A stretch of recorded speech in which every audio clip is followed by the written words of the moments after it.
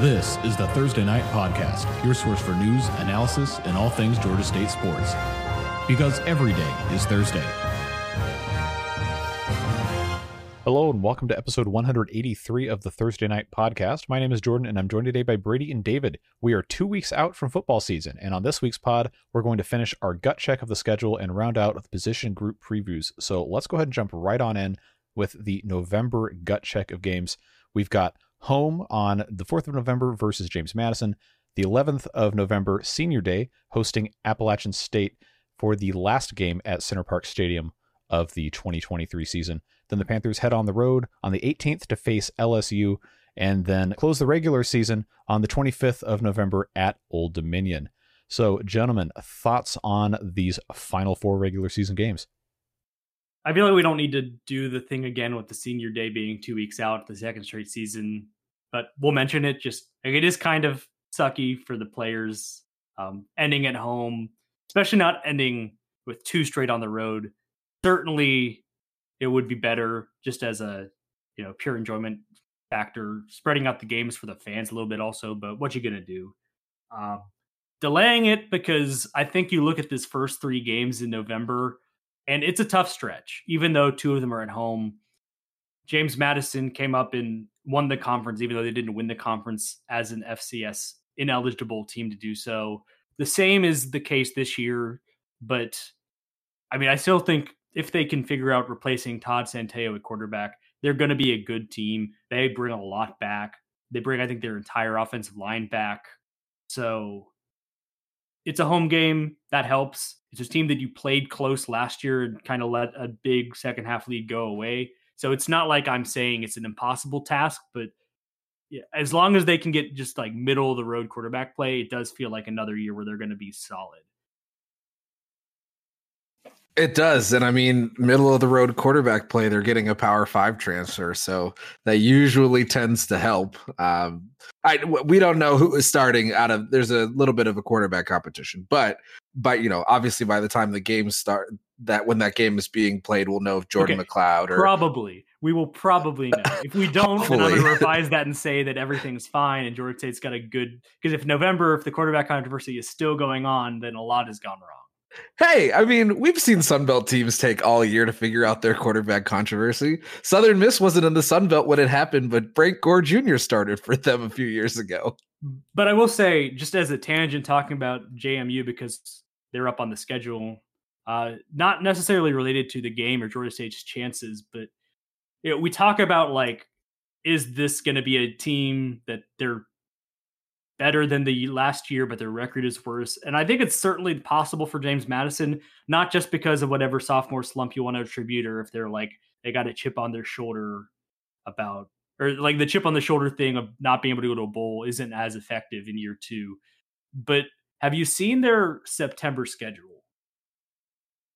I have, and it's not great. It's not a super friendly stretch because they start with Bucknell, should be an FCS win. I think they could even win against Virginia at Virginia the next week, although it will be the first home game for UVA since the tragedy last November that ended their season early. And so there's going to be a lot of emotion in that one. I think it will be a big kind of win for them to, it'll be a big task to get that win in Charlottesville, even if they might have a better team. And then they go to Troy on September 16th to start conference play. And then they travel to Utah State out of conference, which is a solid Mountain West team. They've let up some games that they lost majorly to Weber State last year, but they've also, I think, won something like 10 games in Blake Anderson's first year there. And the travel alone will be brutal for that one. And then they come home and they host South Alabama. So they not only play the two best teams in the West, we expect, they play them in the stretch of 3 weeks, and it's after 3 straight road trips, one of which is on the other side of the country. So, like, James Madison's going to have to earn this one this year. Right. And, it doesn't really get better. I don't think we are as high on Georgia Southern as a lot of other people are, but I know that people expect Marshall to at least push some of the top teams in the Sun Belt East this year. And you might look at that Georgia Southern game after that terrible relatively hard stretch before it and say, okay, we can just take care of business. But that is the definition of a trap game, especially looking ahead to going on the road at Marshall the following week on what appears to be a short week. I want to say that's a short it's week on a for them. Thursday. And Southern beat them last year. It was in Statesboro. It's going to be different. It's going to be a home game for them, but yeah, you're right that it's certainly, especially after a bye, probably helps them, especially with all the travel, but you never know. And then short weeks are never fun. We should know Georgia State's got 2 of them this year. Yeah, it's an interesting schedule that really, honestly, never really relents. If you don't value Georgia State, I suppose you could say that there's a little bit of a stretch there, but ending hosting App and on the road to Coastal is not fun. And it would be very unfortunate for James Madison that you could argue the rest of the Sun Belt could have caught them in the year that they still weren't eligible to go to the Sun Belt championship game.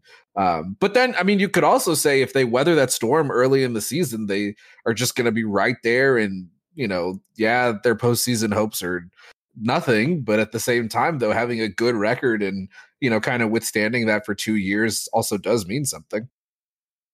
Yeah, the early November games are going to matter a good bit, I would guess, for Georgia State, as far as are they going to go to a bowl game or where their place are for trying to compete for the Sun Belt East. If it's still a chance at that point, then those games are going to matter. It's different with JMU because they're all fighting for internal things because they can't go to a bowl. They can't technically win the conference. And so only one of the teams has those type of stakes. But as they showed last year, with the same math at play, with not being able to win the conference, no matter what their record was, clearly didn't bother them. They were able to win games anyway. Late in the season, they were playing well. Absolutely battered a Grayson McCall Coastal Carolina team to kind of cement we think we're the best in the East, and this is how much better we think we are. God, it was so funny. I'm sorry. It was just very funny to watch. So I don't think that the factor of them not being eligible is really going to matter. I think they're going to give a good game. And I know I've heard the JMU Sports Blog guys talk about this. I think when we had them on, they mentioned it. I think when I went on their podcast, they mentioned it then as well, that they have a really decent Atlanta alumni base. And so it's another game where I'm expecting there to be a nice road crowd. Even though Harrisonburg is not particularly close, they've got alums who are now in Atlanta, as a bunch of schools do, Atlanta being what Atlanta is. And so that's another, a good part. And I think it's, even as Georgia State has been a tougher sell for some of these new schools, as far as do they fit the same traditional rah-rah fan base, college town model as much as these other schools like Georgia Southern, App State, that they see a real affinity with. I think that the part that they're able to sell themselves on with Georgia State is that Atlanta is a city that a lot of people close to the program live. And so I think that the road game every 2 years is certainly something that they like. And this will be the first time where they're going to be able to make that trip. And I think we put it off long enough because it's next on the schedule and because it always comes up. I just have gotten tired of kind of agnostic to this conversation about the App State game. It is what it is. You haven't beat them yet. It is a big deal, I think, for a lot of Georgia State fans that it's still this big black eye. The first thing to mention is that they're worse. I will say it, and I won't even do the normal spiel that I always give. There are a lot of questions about this App State team and Sean Clark's performance. I would not go as far to say that he is on the hot seat. I think calls for that are. I think he is. I you personally can say think whether calls it's warranted or not. I think that absolutely, if they go 6-6 or worse again, he will absolutely. They'll pony up and they'll pay the buyout and they'll move on, because they just don't do 6-6 up on the mountain. It isn't in their nature. They have been championship level, and I would absolutely say that this is a very important year for Sean Clark. An incredibly important year. Last year was very, very weird. You had the highest of highs, but then they never really looked like a cohesive football team, when they were losing. And it wasn't, I wish you could sit there and say it was because of injuries to key players. Like, yes, they had some level of injuries, but I mean, a lot of guys played. Like, this is a team that, I mean, put me in that damn backfield and I'm going to rush for 1,000 yards, because that's how good they are at developing running backs. And, they always get enough quarterback play to be good. And, when they're zigging and thinking, okay, we need to run the ball 40, 50, 60 times, that's when they get, incredible feats of quarterback play to put them over the edge, or, it's the NFL caliber safeties that they have. And they just kind of have lost a little bit of that. And I don't want to say that they are bad, because that would be incorrect. I still think that there is a talented team, but like you say, if this is a very, very interesting App State team. And I mean, we talked about it with Coastal, but it's not like their schedule is that great either. It's not, we talked about it with James Madison, but it's not like their schedule is that great either. It might not be as bad as James Madison's schedule. But it's a pretty tough end of season schedule for, those Mountaineers. It's a pretty medium out of conference. I can't remember if Wyoming was a good player last year, but you still have to go across the country. Travel more than anything. Like, right. I think they've been at least like middle of the road most of the years that Craig Bull's been there. Obviously, we played them. Obviously, Georgia State played them in the 2019 Arizona Bowl. But if nothing else, is you were like with the Utah State game, like if it's on a neutral field, exactly midway between. I think that you probably like James Madison, you like App State, but you're having to travel basically across the country. The environs in the mountains maybe won't be a big adjustment for App State because they're used to that, but certainly you're traveling to Wyoming to play this game. And I do wonder, like, big picture, if that's going to be something to look at, is like, do we want to schedule this? Because I know Georgia State's entirely gone away from playing on the other side like that. Like at the bowl game, obviously you can't do anything about that, but after the Oregon trip and the Washington trip, the one thing that Charlie Cobb has done as AD is kind of looked at that and be like, let's play regional P5s. And I think that's been a smart move. And even with this G5 game, I do wonder about it. But the interesting thing with App and Georgia State is because of the coaches, there's already kind of inherent similarities. They're both named Sean. They both played at App State. They're both offensive line coaches before they were head coaches. It's interesting that kind of their off seasons have mirrored each other in similar ways as well, because they have also been heralding. They brought in a new strength staff, and they saying a lot of the same things that Georgia State players and coaches are saying about what that has meant to them. They feel they've made better gains than in recent off seasons. There's also a degree of Sean Clark betting on himself and kind of betting on the App mentality and just App people, in the same way that Sean Elliott's kind of done the same things after the losing seasons, where he brought in Brad Glenn. He brought in strength coaches he knows this offseason, where they have to replace both coordinators. They go get Frank Ponce, who has had experience on the staff in the last decade. He went to Miami. He's now come back.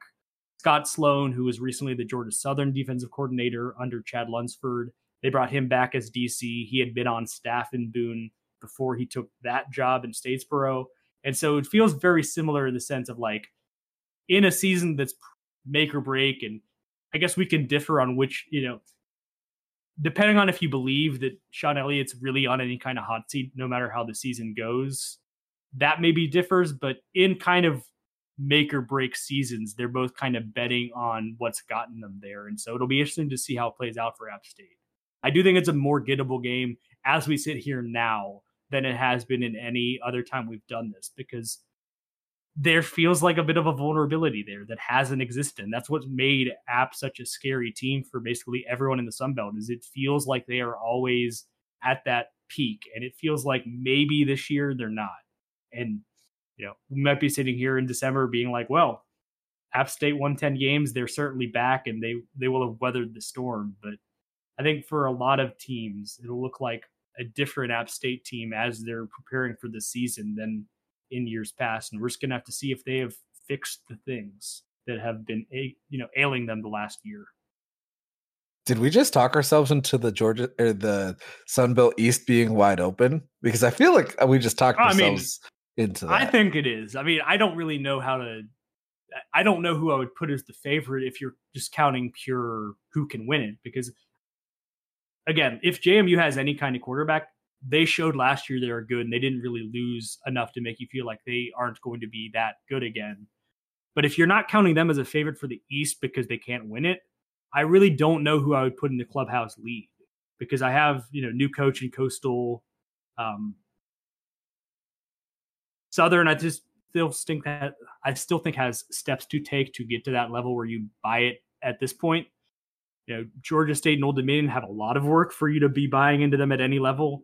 And Marshall is kind of, I think they're going to make a bowl. I don't know if they're going to be that good, but we'll find out. So given all of that, I do think it's wide open, because I just don't know who you would really put here as we sit here in the middle of August. I don't really think that. Go ahead. I just have a terrible segue because I feel like, and I thought of this before I realized that they were next on the schedule, that Marshall feels this year kind of like an LSU in the SEC type. And what I mean by that is it's definitely a school that has talent historically, but there's always somebody getting in their way. Bama, Georgia, Florida a few years ago. But there are still those years where it's like, okay, yeah, this is still LSU. You're still a school with enough history, to actually win the conference. And I'm not saying it's going to be Marshall, but it just I feel like everything is just setting up for a wild card, if you will, to win the East, because it's like we said, we can't be James Madison. There's tangible reasons for it to not be Coastal, tangible reasons for it to not be App State. We got to see it with Georgia State. We got to see it with Old Dominion, like you said. So, I don't know that I would have Marshall as my field leader today, but, whenever there's not really a consensus, that's when we get chaos. Well, I mean, if you look at the West last year, just the Sun Belt as a whole, Troy, I think you could say, had the best overall unit in the conference. Their defense. It was the best defense. Their defense was the best of any unit, I think. And they won the conference. And I think you could paint yourself a picture where Marshall is that defense this year. And that's what takes them all the way. Now, if the offense doesn't pick it up a couple of gears and they're relying on winning these low scoring or the games that are within a possession, then that's where it gets dicey, and that's where you start losing games that stack up and mean that you don't win your division or win the conference. But I think that is the case you could make as we sit here, is they have the best defense. That gets them a lot of the way to winning all of these games, because that's what Troy did a year ago. I don't think that that's too hard of a case to buy, especially in the East, because it is somewhat wide open. So there, I painted it for you. I think that LSU is not necessarily a metaphor I'd use for Mark. I wouldn't make that, because I think LSU is kind of pushed into that top tier. I know everyone got their family jokes out of the way last year with Brian Kelly, and there was a lot of, I just think, just skepticism of would this guy work in Baton Rouge? And year one, they beat Bama. They didn't make the playoff, but it didn't feel that far off. And I just think that already he's kind of shown that whatever you think of the guy, and I'm not going to defend, he seems a little bit grumpy at times for sure, but guy can coach. He's won everywhere he's been, and it seems like already he's translated that to the SEC. And so the benefit of playing this game in November as Georgia State is that it's right near the crux of the season. If LSU is winning the SEC West or in the clubhouse lead for it, they're going to want to be rested and have everyone good for Atlanta and the playoff to come if they're in that picture as well. And so kind of like when Georgia State played Clemson in 2014, Clemson was clearly from the start not looking to just run up the score. Game finished 28-0. That was not a good Georgia State team. The score could have been double that. Clemson was not interested. They weren't, especially in the second half, really trying to push it down the field. And that's kind of where you're at in the penultimate game when you're playing the bye game, is that there's a chance that even if you don't play a great game, that it's not going to look as ugly as maybe it could be, because the other team is not going to put their foot on their gas. the other part of that is that there's other games looming on the horizon for LSU if they're in that situation. And so I don't want to say it's a trap game because it probably does Georgia State too much credit to call it a trap game. Just right now, the team coming off 4-8 season, that's not a trap game for a team that's going to be everyone in the top 10 for everyone as we look at the preseason. But it's a game where you might not catch them at their best. And so that's where the upset can maybe happen. But the spreads, I think from what I've already seen, is probably in the high 20s, and I buy that, and they could well cover it. But I don't, it's a fun trip from everything I hear, and I hope Georgia State fans take it. Maybe if Georgia State stacks some wins together in the middle of the year and they're bowl eligible by that point, it feels like a good team. There's going to be more bullishness about playing them close, but we can be realistic about it and just say, like, this should be a very good LSU team. And even if they don't play their A game, probably they're going to be fine. And that's just kind of the difference between Georgia State and LSU. Yeah, I mean, LSU seems like it'll be fun. And then, lastly, Georgia State has to go on the road after that Death Valley game, and they go to ODU, which should be interesting based on where everybody thinks these two teams are. Ending the season, maybe playing for something, maybe not. I don't know. I mean, playing for something, even in the scenario where neither team is doing well, it'll be playing for not being last in the conference potentially or last in the East. So always something to play for. It's a team that they have not been what they wanted to be offensively the last couple of years. And Ricky Ronnie brought in like the offensive coordinator and maybe another coach as well, and the quarterback from Fordham at the FCS level, who they run like a kind of crazy high scoring offense that really worked at Fordham. I guess the questions is how it's going to translate to the FBS level to the Sun Belt. And again, with some of the other things we've said in this, because these are the final games of the season, by the time Georgia State plays Old Dominion, everyone will kind of know how it's worked. As of now, we're waiting to see those games play out. But it's a team that, Georgia State, for all their struggles, it was in the stretch of games last year where they handled ODU at home and then went on to hammer Southern Miss on the road. It was the best stretch of games that they played all season. And so having done that a year ago, even though it's on the road, that team, for all their flaws, was able to win by 17 against this ODU team. And so I think you'd look at this as one of the games that whatever they want to do, no matter that it's on the road, they're going to have to chalk up as a win. Kind of the same as like Charlotte in that same little web of like, it's no disrespect to ODU. And I'm sure that for the exact same purposes, they say the same about this senior day against Georgia State. They've got to go win this game. It will be, unless either team is at 5 wins at that point where it's like they win or they don't make a bowl, it might not necessarily be determinative in the, whether they make a bowl or not. But it's one of those games where, like, if you're stacking up wins and they're at 4 in the middle of October heading into November, it's one you'd kind of look at as like, of these games that they have left, they have to win this one and maybe steal another one. And that's just that's where it's at. This schedule is not easy for our Monarch friends.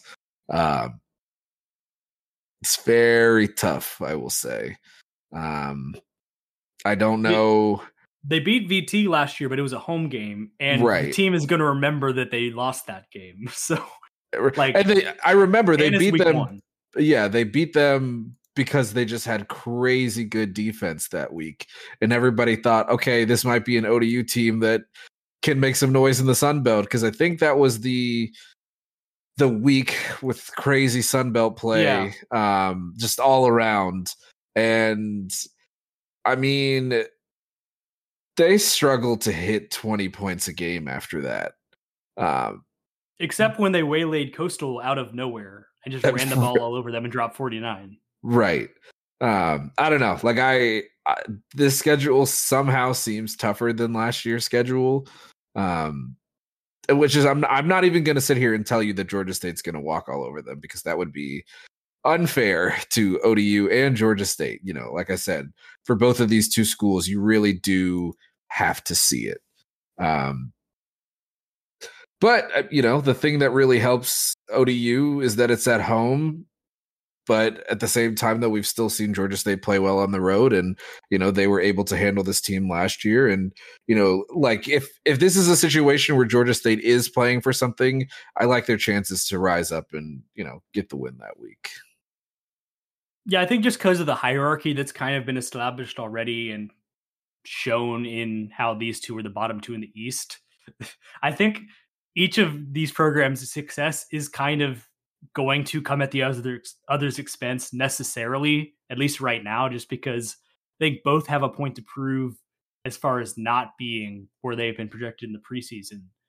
And, if Old Dominion is doing better than expected and Georgia State drops a couple, you're not expecting James Madison to finish last in the conference. And so just as far as like making sure if the season isn't going as you want, if Old Dominion is doing better, it's like, well, yes, you're in the cellar by yourself. And so it's certainly morbidly, I think maybe the fans are going to be following each other's programs, although also obviously hoping that things do not go as bad as expected. Also worth saying, James Madison was 6th last year. So preseason polls are famously fallible. But if nothing changes, it does feel a little bit of a dynamic of like, this is the team we've got to be better than, if no one else. And I mean, like if Georgia State underperforms and that's a game where there is nothing to play, I think you'll see some changes, whether it be philosophical changes, just guys who were given minutes early in the season. The team that they'll be facing at the end of the year is probably not the team that will be working with Georgia State for most of the year. So, yeah. So, I mean, certainly we saw last year, nothing changed except by necessity against Marshall, but it was the first total dead rubber that Georgia State's played in a while. And I'm sure that every hope is going to be from fans and from the coaching staff that they're playing in a game 12 that means something again, because it'll at least mean they've gotten back to, all right, we're in the bowl conversation, if nothing else.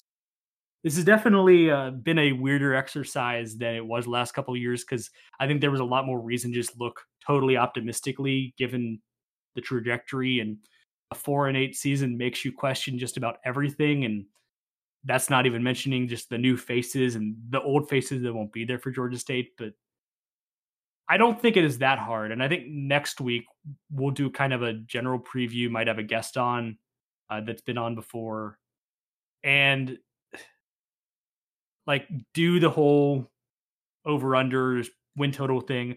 I think it is really easy to talk yourself into at least a 6-win team with the schedule that Georgia State's got. It's also easy to talk you into less because it's a tough schedule. But I think there's the opportunity to go bowling at a minimum. And the rest is going to depend on just what type of football team the Georgia State has. If they're able to take this off season of uncomfortability and turn it into, a height that they have not reached since joining the Sun Belt, that'll be determined by, finding that extra gear that they haven't been able to in any season past. But I don't think you look at it, as tough as it is like an impossible task to have a winning season, a 6-win season, whatever your lowest bar is. I think that those wins certainly are there, just going to take some doing, because every year now the Sun Belt schedule is going to be, you're going to look at it and be like, well, that's not easy. Kind of no matter how the games shake out.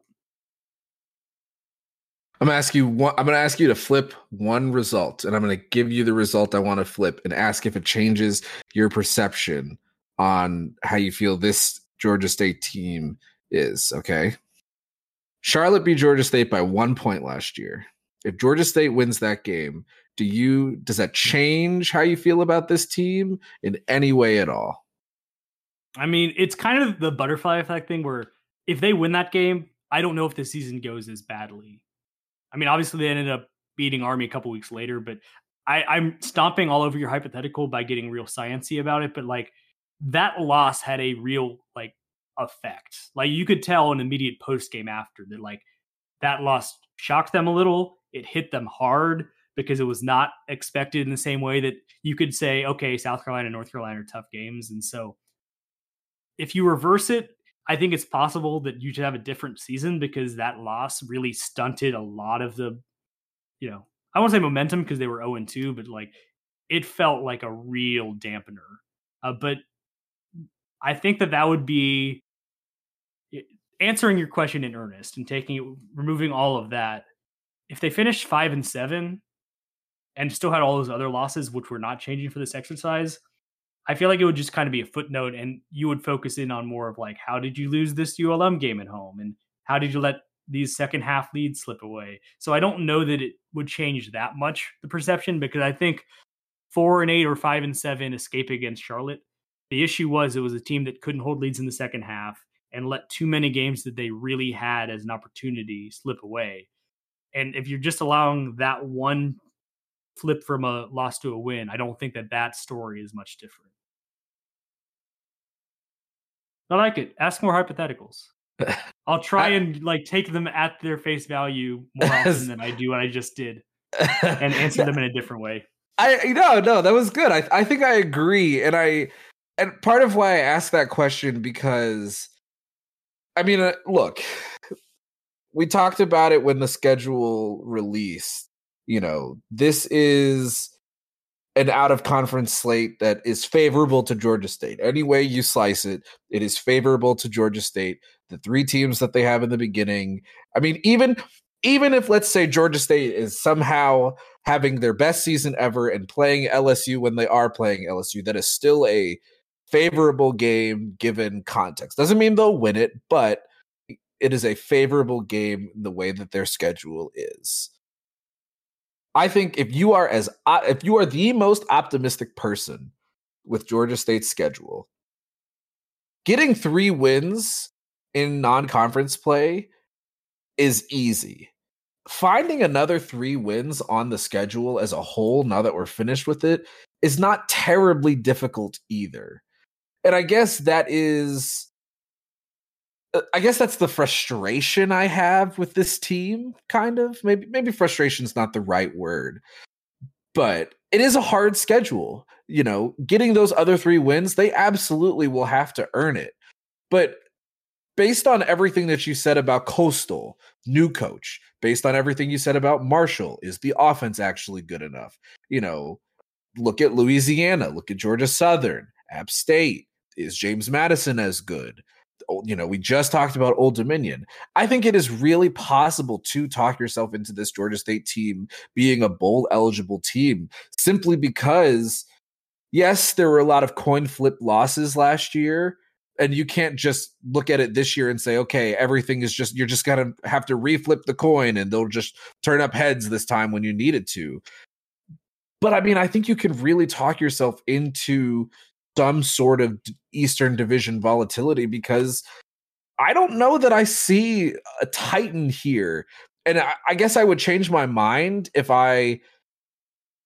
James Madison had Centeio back. Maybe I would change my mind, but I don't know that I see somebody who's just going to lead the pack this year. And I think that favors Georgia State at least getting to 6 wins. I don't know. Yeah, I mean, it makes it, the floor of the team you're playing is very high. Like in the East specifically, you're not really going to play a bad team. Depending on ODU, maybe they are. It's the last game of the year and we'll know by then. But if there's anyone other than Georgia State who you'd put as a real potential to just like bottom out in the East, it'd be Old Dominion. Everyone else on the East who you're guaranteed to play every year, they're at least a respectable, competent, good team. And it's about who maybe is going to be great among them. And it's kind of still up in the air. And you're going to play them every year. And so that's going to be the case every year until someone goes through struggles, maybe a coaching change and goes through some kind of rebuild. Like that's the reality. And so the other part of that is, like you mentioned, maybe the ceiling team doesn't ever arise. There's not like the Titan. I kind of suspect there will be just because it always works out that way. But right now, as we talked about a little earlier, like we can't forecast it. This is going to be something that's going to have to play out for me. Like I'm willing to not go out on a limb because, and not be able to take credit later because I just really cannot handicap the East. It's going to be really interesting to watch. All right, so let's go ahead and move on to the last of our position group previews. Last week's podcast, we talked about wide receivers, cornerbacks, tight ends, and the special teams, which means there's only 3 groups left. So, gentlemen, have at it. What you got? I think David is up first. And I think this week, unless I play along and help him, he's going to have to pick a defensive unit because there's 2 defensive units left and just the 1 offensive unit. Have I really not picked a defensive unit yet? Oh, that's so trash. I don't think so. I don't think so either. Yeah, I even took special teams. I know you did. Oh, man. All right. I guess outside linebacker. That one should be easy enough. Let's see. For the purpose of this, grouping it just as like a cohesive group to talk about, grouping the defensive ends and the defensive tackles and the outside linebackers, just everyone who generally is going to be hand on the ground or up in a pass rush position. So we can take them as kind of a larger group there. And we'll get into a little bit because we're talking about the safeties and the outside linebackers on this episode, kind of fortuitously worked out. There's going to be probably, of all of the differences between Nate Fuquay's defense and Chad Stagg's defense, those are the pinpoint positions that are going to be the biggest difference, even new roles for guys that we're going to see play out. I think you can safely say there's going to be what he calls, or did call it Coastal, the bandit pass rusher. And that's going to be like your typical outside linebackers, like what Jamil would have been playing if he'd stayed. And it feels like where Shamar McCollum and Kevin Swint are going to slot in as kind of a rotation there. You also got Kansas State transfer Ozzie Heffler, who didn't really have a lot of time. Ozzie Hoffler didn't have a lot of time on the field at Kansas State. Don't know what we could really form an opinion on him, but you like the recruiting pedigree there. And that's just to say that, like, if that's the group at that one outside linebacker position, I feel like you have a reason to trust it because all of them have come from P5s. We've seen Shamar McCollum just kind of quietly make noise and quietly be like, oh, he's got another sack. He's got another tackle for loss. He had the big part in the goal line stand against Army that ended up basically winning that game. Kevin Swint, we only really saw briefly in spring, but a lot of good reports, and he feels like he's going to slot in and be productive. And maybe Hoffler's a little bit further off, maybe playing behind those guys. But of any position on the team, just those 3 guys being the position group, basically all coming from formerly a power conference team, I don't think there's a more like talented across the board room when you're just looking at just blue chip. And it's going to be the most important position on the defense, probably, because of, like you said, utilizing different coverages and the ability to get after the quarterback, but also the ability to be in coverage. I think Georgia State was at their best the past few years when they were able to rush with, 1-2 guys, but then have the other outside linebacker drop back. 1-2 extra guys. Sorry. 1-2 extra guys, not, and that was good. What a mistake on my part. I do not think that Georgia State would have been their most effective rushing one person. I would refuse to believe. I would refute that entirely. That was their best defense. Hey man, you've heard of quarters. Boy, I've got a lovely drop 9 coverage for you for 10. 60 minutes. No, but I think the best defenses and the best series that Georgia State have played is when they've been able to find ways to cover on the back end, but still bring pressure.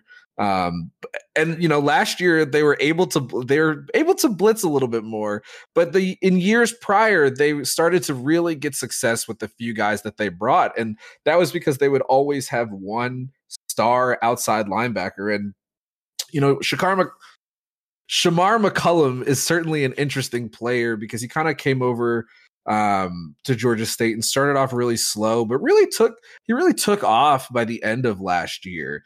And given the recruiting that Georgia State has had since then, you really kind of feel confidence in their ability to get after the quarterback from the linebacker position. I think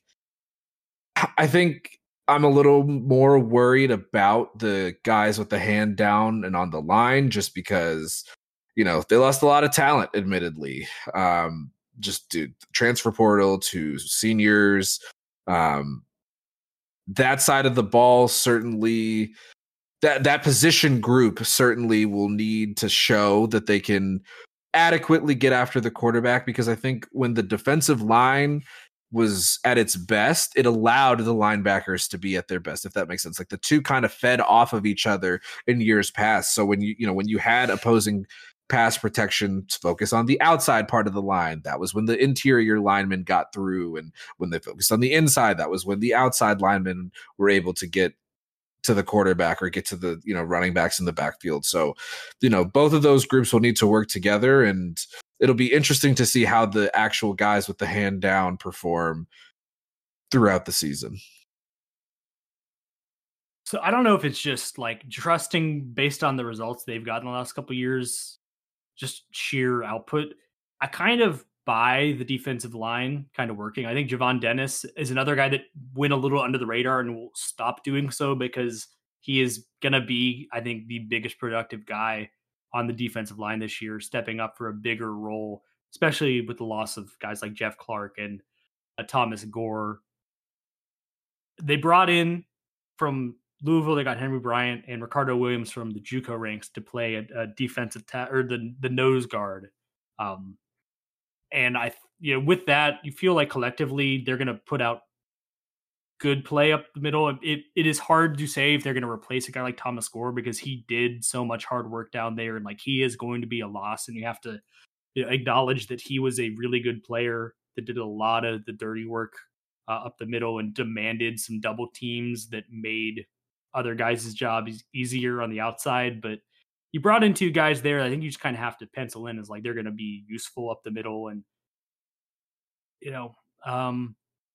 Akeem Smith was the backup there. He was also pretty reliable, and he's now at Sam Houston. And so you're kind of losing all of what you had up the middle depth wise, but they replaced it. And so you're just going to have to lean on that to be the answer.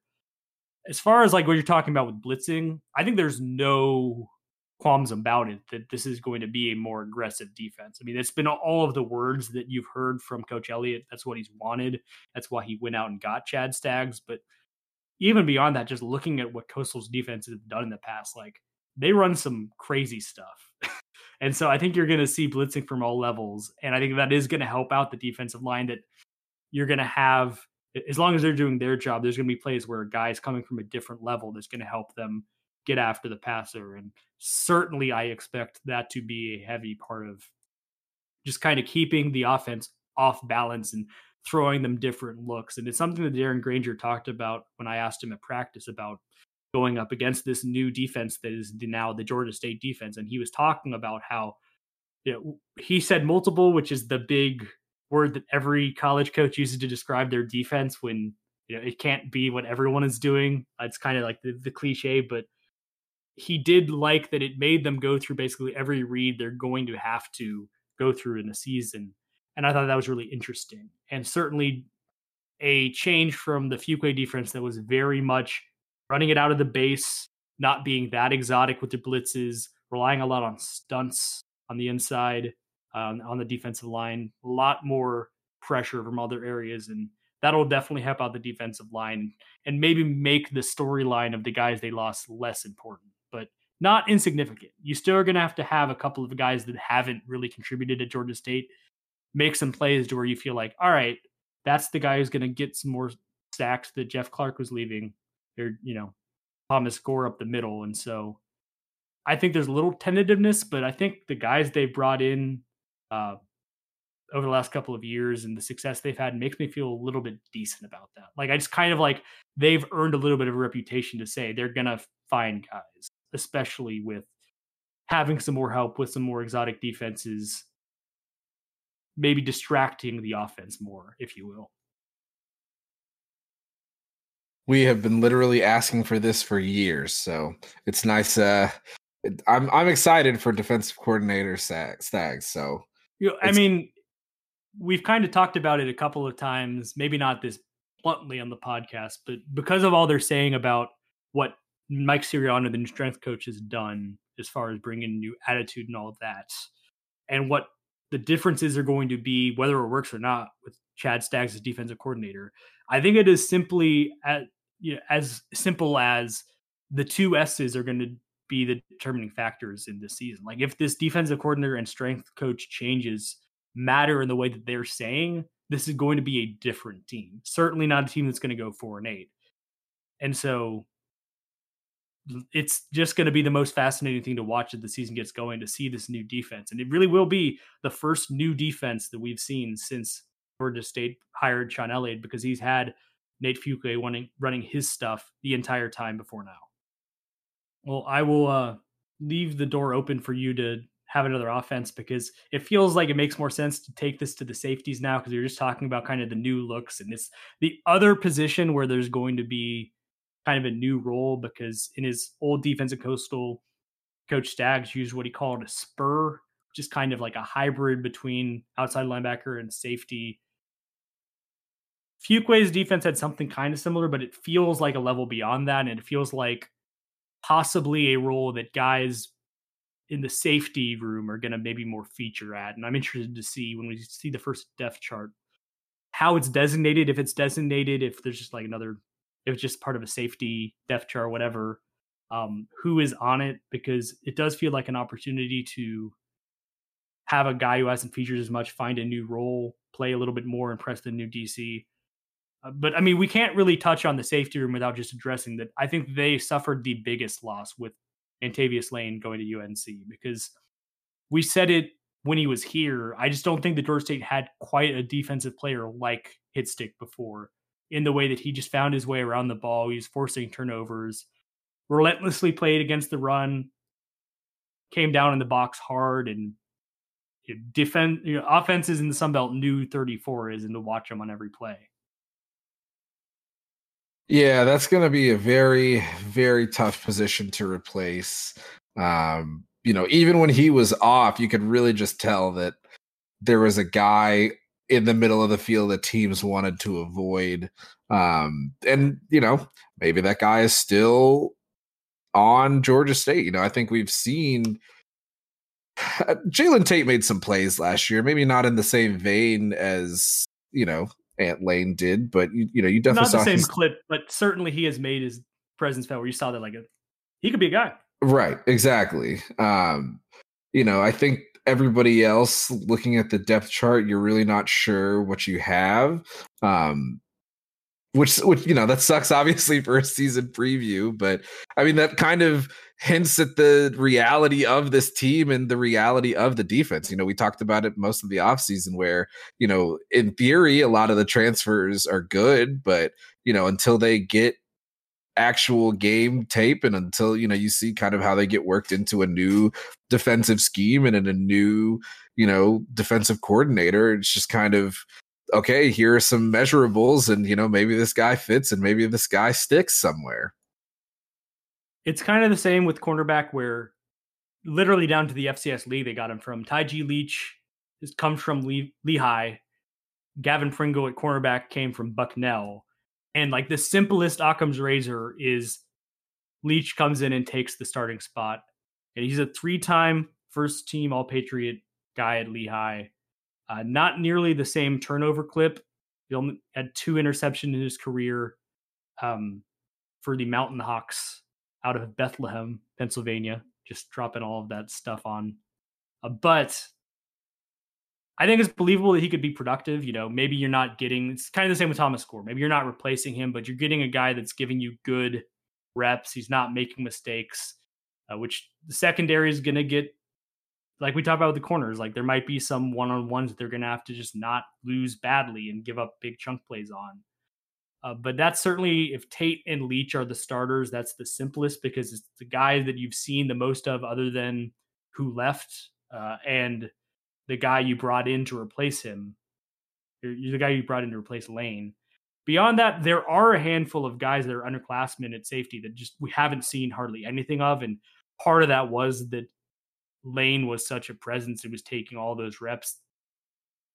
And part of it is also that it's a new DC. Maybe something that Stagg sees in some of the guys that haven't played is there, and you'll see someone surprised in the depth chart. I certainly would not rule out seeing someone with like a freshman next to their name, or redshirt freshman or sophomore, showing up in a major way because the opportunity's there. We'll wait and see. Certainly interested to see how it plays out, especially as regards that spur position. Just always new terminology gets you excited for like what new is going to be about this defense. And that feels like the most obvious place where something is just going to be very different. And maybe a guy that you're going to rely on at times to be like sixth rusher and like a crazy blitz, but also is going to have to possibly drop back and kind of play like what a safety would cover defensively and drop back. Is this where I tee up the last one and we talk about the offensive line? Yeah, I mean, I think we have finally made it to where you can only pick an offensive team again, or offensive group again. So, and it feels fitting to finish with the offensive line, given the head coach, and it is very much the DNA of this team. It does feel fitting, and it feels even more fitting because you are the only one with the, actual eyes on a group that has so much importance and has some stability, but there's definitely some pieces that'll kind of shuffle around. Travis Glover is back. We knew that one. Montavious Cunningham is also there. Those are the tackles. Feel like I should mention them first. And then,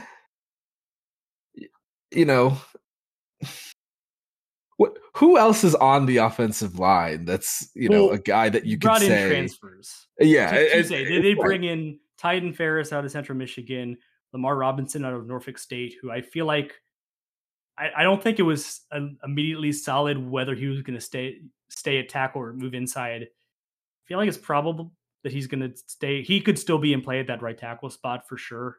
But I think the answer is they did get guys in the portal, and that there are a few guys that have not been at Georgia State who will feature for sure. And right. Because you had issues last year with depth, so you needed to go in and grab guys that you felt could start. The first couple of depth charts will be certainly interesting because the offensive line is easily the part of the team where I don't really know who's going to play, but I have the most trust. Like Coach Elliott could probably find somebody off the street who looked big and could figure out his way in playing Division I Sun Belt offensive line, and it was a very jumbled way of saying I have so much trust in them developing that specific side of the ball. Even last year when it felt like they were just kind of ragtagging due to, some of the injuries. I mean, it was still a team that led the conference in rushing. And we talked about how there was so much more that the rushing attack could have given because there were a lot of stuff. So, and they weren't great in short down and distances sometimes.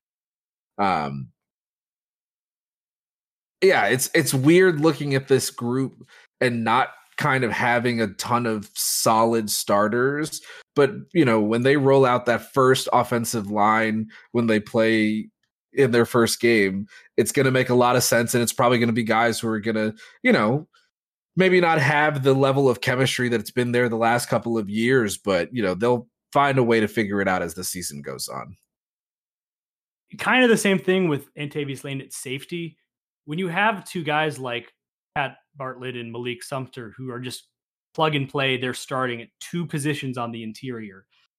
Necessarily, that means that there's just not reps to go around for other guys, even if they've been here a few years. So I think this is a good opportunity for, in addition to the guys they brought in like Ferris and Robinson, guys that have been here for a few years, like your Jonathan Browns, that are going to suddenly have actual reps up for grabs up the middle in the interior of the offensive line. And so it's been an area that they've built some depth in just through guys they've added as freshmen and kind of let develop. And that's still the case. And like you say, it's worked out so far for the most part, where even last year where the numbers were good, it was kind of like when you looked at it, it didn't feel like it was as good as it's been in the past. I think there's reason to trust. There's also a reason that you have to believe that it's better because so much is predicated on the offensive line being consistent. And, Trey Barnett and Seth Page and Destin Coates, obviously, and Dan Ellington got the big headlines in 2019 when that offense was just humming. But I mean, some of the holes they were running through on those big chunk plays were just absurd. And it was the offensive line that was the motor of that offense when they were really, really chugging. Certainly the case again, 2021 when the offense got going. I think pass pro is probably where you're looking for a little more stability and just less, more giving Darren time. Because there were some times where especially down the stretch when they were really having to shuffle, where just the pass rushes of good defenses were teeing off. And so you've got to at least level that off and get back to not it being a liability as it maybe was a couple of times in 2022. But like you say, I think you can buy that the offensive line is going to be better. Certainly it's going to have to be. And it might not be something other than sacks where it really shows up in the stats. Maybe you're going to get a little bit more points because you're staying on the field longer. Maybe yards per game will tick up a little bit, but it might be more of an eye testing again, where it's like, yeah, that looks like a Georgia State offensive line again, but it felt a little bit in the wilderness in 2022. Some of that was injury, some of that wasn't. And I think you're going to want to see a return to like it meeting your expectations for when you're just watching it happen. And I guess the other thing to say is, feels like Avery Reese is going to be center. He was backup center last year, and I'm taking the clue of he was made available to me as a player representative after practice a couple of weeks ago, and it felt like a clue that he was maybe leading the way at center, talking about moving, kind of staying full-time at center. He joked that his favorite part was that he had to run less than when he played tight end, but I took that mostly jokingly. I think he also obviously is bulked up and ready to play the offensive line, and a guy that came in as a well-regarded recruit hasn't really had a stable offering of playing time. So I'm interested if he is kind of set at center, how much it helps to just have all these first team reps as opposed to being behind Malik Sumter. And then when you have to play, you're not really having a whole lot of time in practice. Certainly going to be interested to see how all of that shakes out. Like I say, I think it's the most important group on the team because it's really going to dictate how much the defense is on the field and how much the offense is scoring. It's why every coach is always agonizing most about offensive line, because it just matters so much. And I guess with all of the things that are up in the air with this team, the fact that you have a head coach who's put out good offensive lines before, comes from that background, at least you can talk yourself into things getting better in 2023. Yeah, and I mean, they need to improve this. They need to find the little ways that they weren't doing last year and the small things, because I mean, look, the Sun Belt might be better. Georgia State could be better, and the Sun Belt being better won't really matter. You know, Georgia State could find a way to be around in the conversation if they clean up a couple of things and, you know, get some luck. And I think the best way to have luck work in your favor is if you really have a good game plan and you just allow your talent to, you know, be the talent. So, you know, finding ways to give Darren more time, finding ways to be even better in the running game. Those are things that'll help Georgia State be a better team and, you know, reach some of those goals that, you know, they wanted to reach the last couple of years. And probably saying something pretty obvious here, but if the strength coach change does make a difference, it will be most obvious on the offensive line. Like that will be the area that you definitely expect to see the gains and just the change in conditioning really, really matter, especially as things progress into October, November, because that's when we started to really see the offensive line just kind of run out of gas. All right, that's all we got for you this week. That is the conclusion of our gut checks for all the games this season and all of our position previews as well. Like Brady said, we'll have more stuff next week as we approach the opening of football season. But before we get there, don't forget about the open football practice at Center Park Stadium on Friday night. Gates open for that at 6 p.m. Football team taking the field approximately 6:30 for a scrimmage, lasting until about 8 o'clock. And then afterwards, they're going to show another movie out on the field. So if you want to be a part of that, make sure you go check that out. Brady will be there with all of the action from the scrimmage and report on that next week as well. But until then, have a fantastic rest of your week and go Panthers.